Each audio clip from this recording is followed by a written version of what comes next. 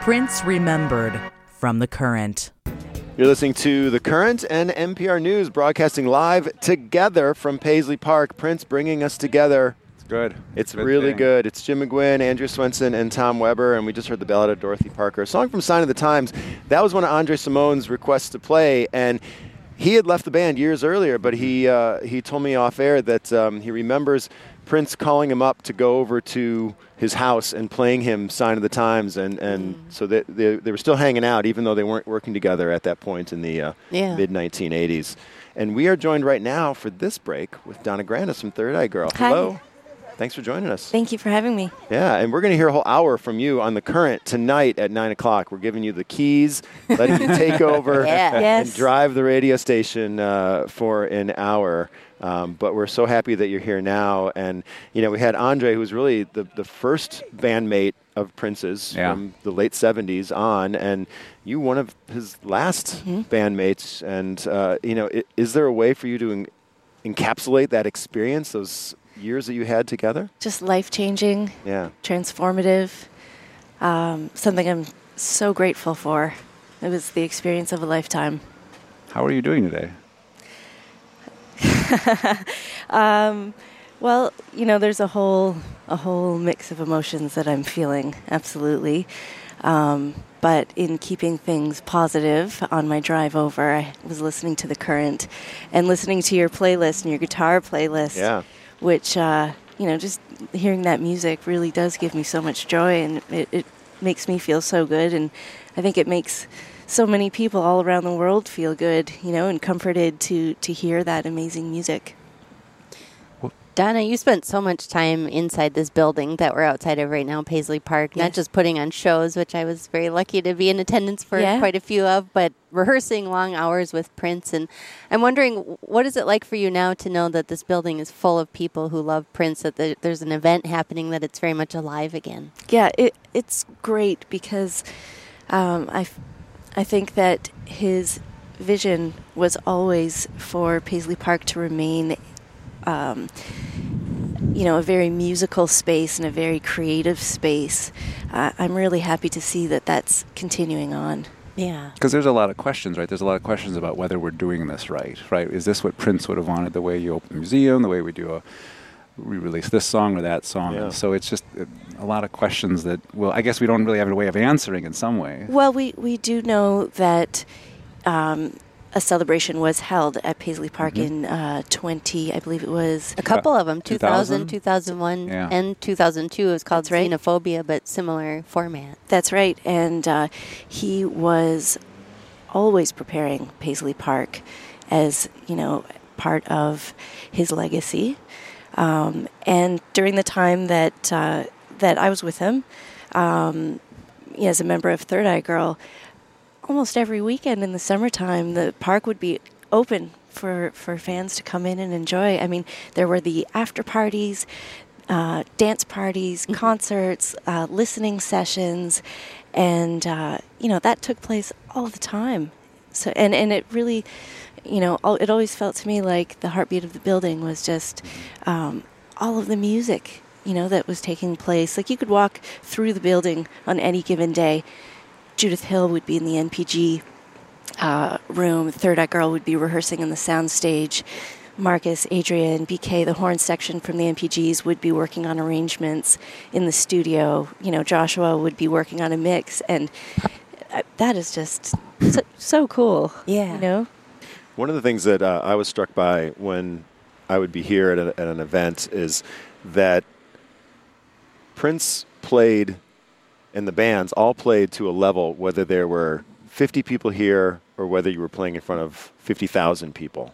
Absolutely. I mean, he just seemed to bring it, and that the joy was in performance in front of an audience, but it almost didn't matter the size of the audience. It mattered what was going on stage, and that there was something being communicated to someone out there. 100%. I mean, even when there was no audience except for just the musicians on stage. I mean, there were times where, you know, we'd play funk jams for like 20, 30 minutes, and just, you know, at certain points when the music moves you, you just shout out or you laugh or you know, it just moves you in such a way that's so special.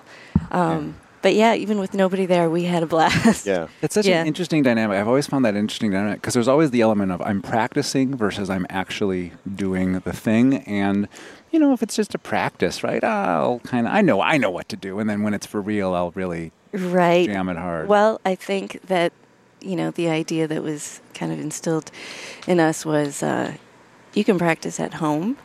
But once you're on stage, even if you're rehearsing, you've got to play your best. You know what I mean? You've got to bring it all the time. So, I think the mindset was always give it like you would in a performance, I presume that's informed your career since then even as well, your work ethic and all of that. Oh, absolutely.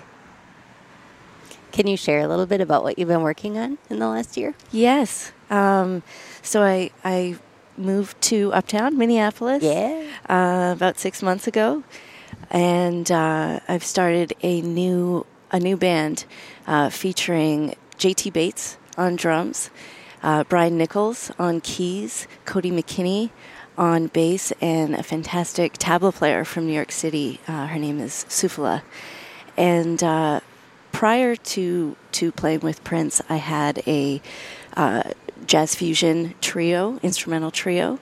And then the last group that I was jamming in with Prince was sort of like a funk fusion group. Right. Mono Neon on bass. And we really, stretched out a lot of funk songs to some really, took them to some really interesting places.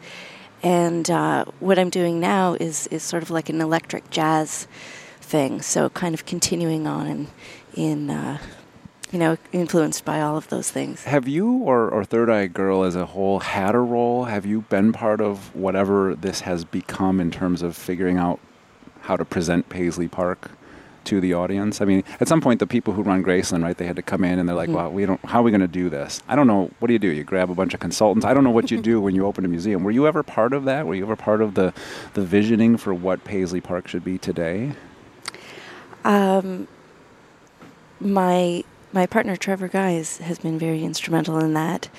And there are people close to Prince as well who have actually, over the years received direction on, even working so closely with him, you very quickly get an idea of what he likes and what he doesn't like in all things. Mm-hmm. So, for example, in graphic design, in photography, in fashion, in how to light a show, as well as, in playing music.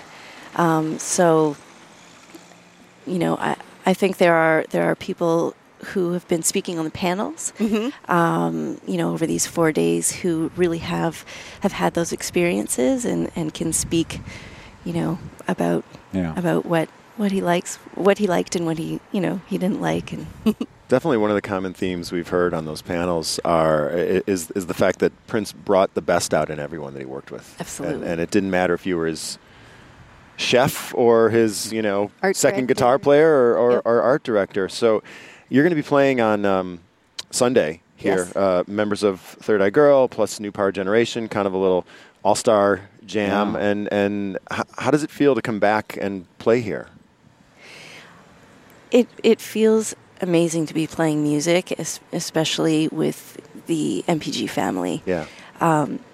Last night, Ida Nielsen and Liv Warfield and I were at the Dakota, and Shelby was playing, and she just was phenomenal.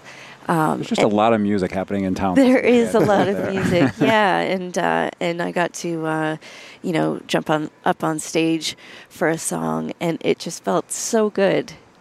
Sweet. Yeah. It's Donna Grantis from Third Eye Girl, and now from the Donna Grantis Band. Yes. And you're listening to The Current at NPR News, broadcasting live together at Paisley Park. And we're going to play a couple songs and then sort of split back up. That's right. Split out The Current. But it's been a great hour, Jim. The two of you have to head in. You're doing panels. Yeah, we're about Yes. to go. I'm going to talk to the Revolution. And I'm interviewing photographers from throughout Prince's career. Very that's excited. awesome. So you guys enjoy your day, and Yep. I've enjoyed this hour as well. And Donna, before we step away, we're going to go into Pretzel Body Logic, Yes. one of the songs from Third Eye Girl's release with Prince. And maybe you want to set this up and tell us about it?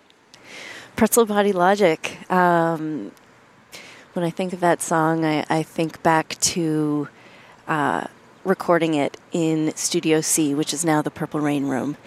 And we were set up to play live. So, it was very much a pretty raw thing, We were recording all the time, learning things very quickly and recording them, pretty much immediately, or even after, playing a song through, sometimes once.